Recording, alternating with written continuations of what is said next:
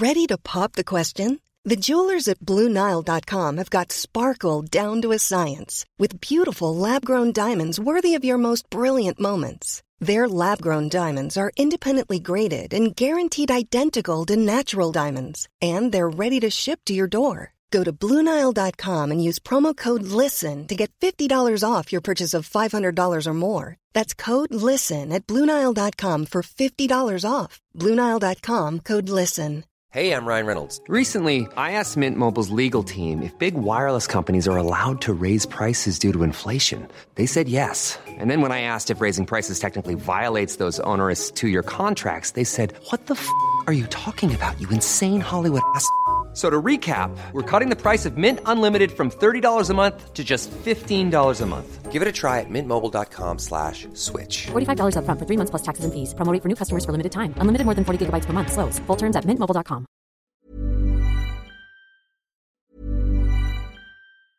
When you're ready to pop the question, the last thing you want to do is second-guess the ring. At BlueNile.com, you can design a one-of-a-kind ring with the ease and convenience of shopping online. Choose your diamond and setting. When you find the one, you'll get it delivered right to your door. Go to BlueNile.com and use promo code LISTEN to get $50 off your purchase of $500 or more. That's code LISTEN at BlueNile.com for $50 off your purchase. BlueNile.com, code LISTEN.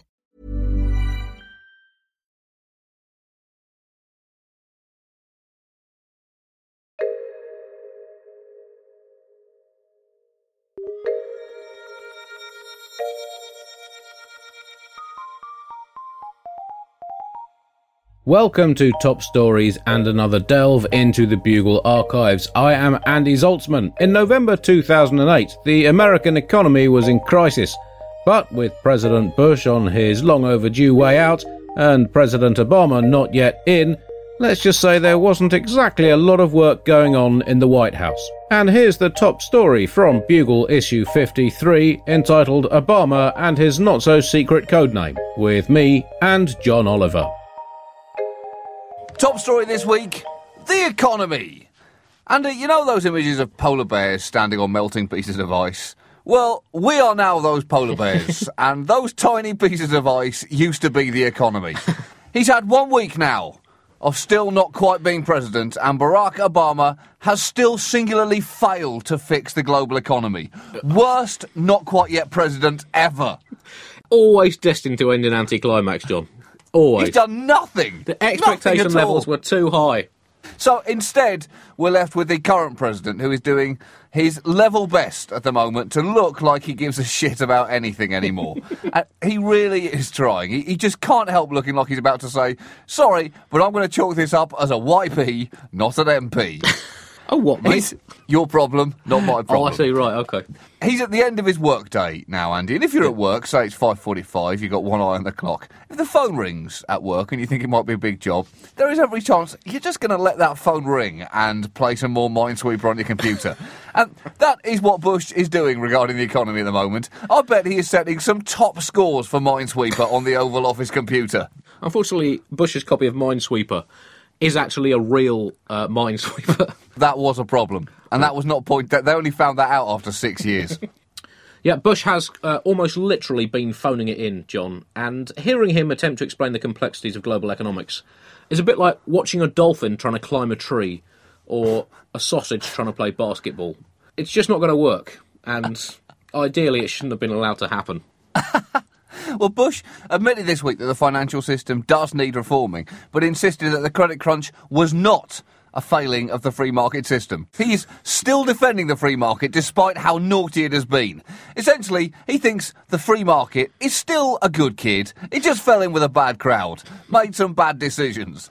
So instead of an apology, we got a lecture about the dangers of too much government intervention from the self-same man who had just championed the biggest bailout in US history. I was quite intrigued, John, by the meeting of the G20 in Washington. Now, the markets have been going up and down like a well-meaning but forgetful priest trying to remember what he's supposed to be praying about.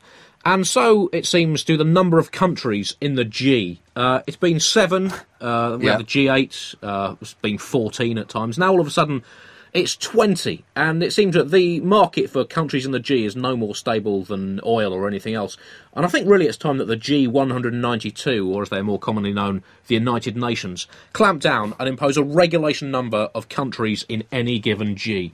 I'd say 10. They're meeting in Washington over the weekend to discuss the financial crisis, and I don't know if they're going to be discussing the crisis so much as hiding in a room with all the lights turned out to try and convince journalists that they're not there. Shh! Everyone be quiet. They'll go in a minute. It's affecting the entire world. The Eurozone is now officially in recession, as is Germany. And, John, well, we all know what happens when Germany goes into recession, don't we? Yeah. They vote in the Nazis. Yeah. You would have thought if there was one thing the economic world should have learned from the 20th century, it is don't let Germany go into recession. They'll just start dressing up in fishnet stockings and voting in the Nazis. How many times does it have to happen? I'm not saying they're definitely going to do it again, Andy. I'm just saying let's keep a really close eye on them this time. So, what news of the bailout bill here, Andy? That's the $700 billion that the taxpayers have left in a brown paper bag on a bench outside Congress, just like they told us to. Well, $290 million of that has already been committed to saving various banks, but that still leaves a fair chunk of change, and there is good news and bad news on that front. The good news is that Congress only approved the bailout on the condition that some independent oversight posts were set up to prevent corruption and government waste. That's a good idea. The bad news is that absolutely none of those posts have been filled yet, and the first monitoring report has not been completed despite the deadline passing. But wait, it's not over yet. The even worse news that I didn't offer you at the start is that Eric Thorson, the Treasury Department's Inspector General, said, and I quote, "It's a mess. I don't think anyone understands right now how we're going to do proper oversight of this thing." Now, first of all, don't call it a thing. That is simply too vague and colloquial for a man in his position. This just goes to back up my suspicion that literally no one knows what is happening.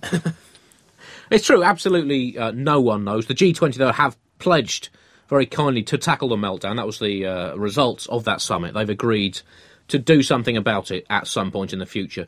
And that's a bit reminiscent of when Captain Smith on the Titanic, John, issued a press release pledging to do absolutely everything he could to resolve the iceberg and sinking crisis, but pleaded for patience from the public as repairs tended to take longer when both he and the ship were lying 2.5 miles underwater.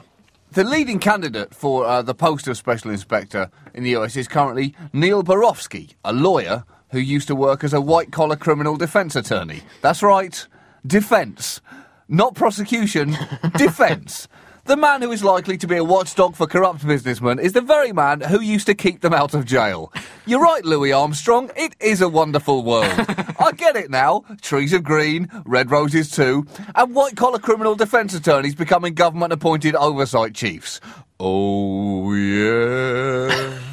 Andy, when you struggle to understand what is going on regarding the economy, which I find is all the time, it can be helpful to gauge the scale of the problem by looking at the faces of the people involved. I will not soon forget Obama's face during his first press conference after meeting with his top economic advisors. He was a shadow of the man who had been on television 48 hours previously. He was stumbling over his words, visibly rattled, and he clearly just spent 45 minutes sitting in a room with some of the world's greatest financial minds, telling him in the clearest possible terms how we are. We're Obama. No, look at me. We're power Is that a technical term? I don't know, but it should be. And I think it applies here. So do you think he's regretting applying for the president's job already, John? Well, the job kind of shifted during his long-winded application. The interview process just took too long. Right. Because, it can happen. I remember when I was a boy, John, on my 8th birthday, I had a dream, and I asked if I could run the local waste collection and disposal service for my local council. Yeah. And they said, "Sure, kid. Knock yourself out." So I went in for my rubbish briefing, and it turned out to be quite a lot more complicated and harder than I'd ever envisaged. And, sure, I had to get it done, and I got it done in the end, but people had to be patient. I can only really use my inexperience as an excuse for the first couple of years. But these things are always tougher than you expect in advance, John. Just ask Moses, for example. Even with God promising us the land, it's still been a tricky business over the last 6,000 years or so. Other news now, and, well, John, this is probably one of the most significant moments in British history. Prince Charles is 60 years old. Happy birthday, Prince Charles, from the Bugle. Charles has basically now been waiting 56 years to replace the Queen as King of Britain. And I think that must be the longest anyone has ever been on standby for anything. And as the Prince enters his seventh decade, he must have been struck by the ironic timing of a report that came out this week, which showed that Britain came a pitiful 81st in the world at paying men and women the same money for doing the same jobs, and showed our nation continuing to slide embarrassingly down the gender equality league. And yet, John, the British throne has had female buttocks on it for 119 of the last 171 years. And what buttocks? Yeah. Not just any old buttocks. No. As discussed on this programme before, Queen Victoria had 64 years of huge buttocks on their throne. Probably increasingly large. In fact, they had to expand the throne in about 1884. That really would be an awkward moment for any employee of the palace. Hey, Vicky, we were thinking about how to put this delicately. Just adding a foot either side of your huge arse on that throne. How's that? Off with my what, you say?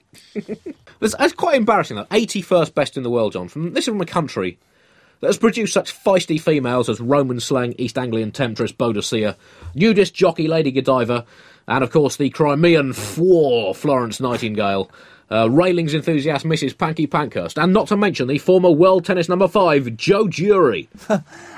I know 81st sounds bad, Andy, but perhaps if someone had told us it was a competition, we might have taken the whole thing a bit more seriously. Apparently, this is partly down to our worsening performance in gender equality, and partly due to the improving performances of countries like Latvia. Oh well, if women like Latvia so much, Andy, why don't they just go and live there? Britain scored only 28 out of 100 for women's political empowerment, compared with 53% scored by the best country in this category, Finland. Ooh. But the fact is, John, if you and I were women, we would probably have to pay to do the Bugle. That's how bad it is. If or when. Of course, many traditionalists explain away gender equality by saying that women live longer than men, so on a per year's life expectancy we are actually paid the same, roughly. Also, that men need more money because they drink more and go to more football matches. And also, women are used to the elemental agonies of childbirth, so what's a few quid less on a paycheck? They're all strong arguments, Andy. I don't really see that we have a problem here. In fact, this seems like a non-story to me. There you go. That was issue 53 of The Bugle from November 2008. And if you've enjoyed The Bugle in the intervening almost 15 years since then, please help the show stay free, flourishing and independent by joining the Bugle voluntary subscription scheme. To give a one-off or recurring contribution, go to thebuglepodcast.com and click the donate button.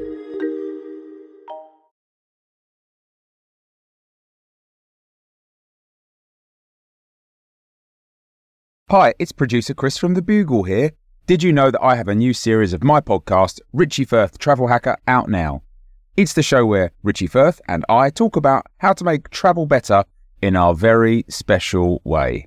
In this series, we discuss Lime bikes, Teslas, the London Overground, and a whole bunch of other random stuff that possibly involves wheels or tracks or engines of some variety. God, what a hot sell this is. I mean, you must be so excited. Listen now.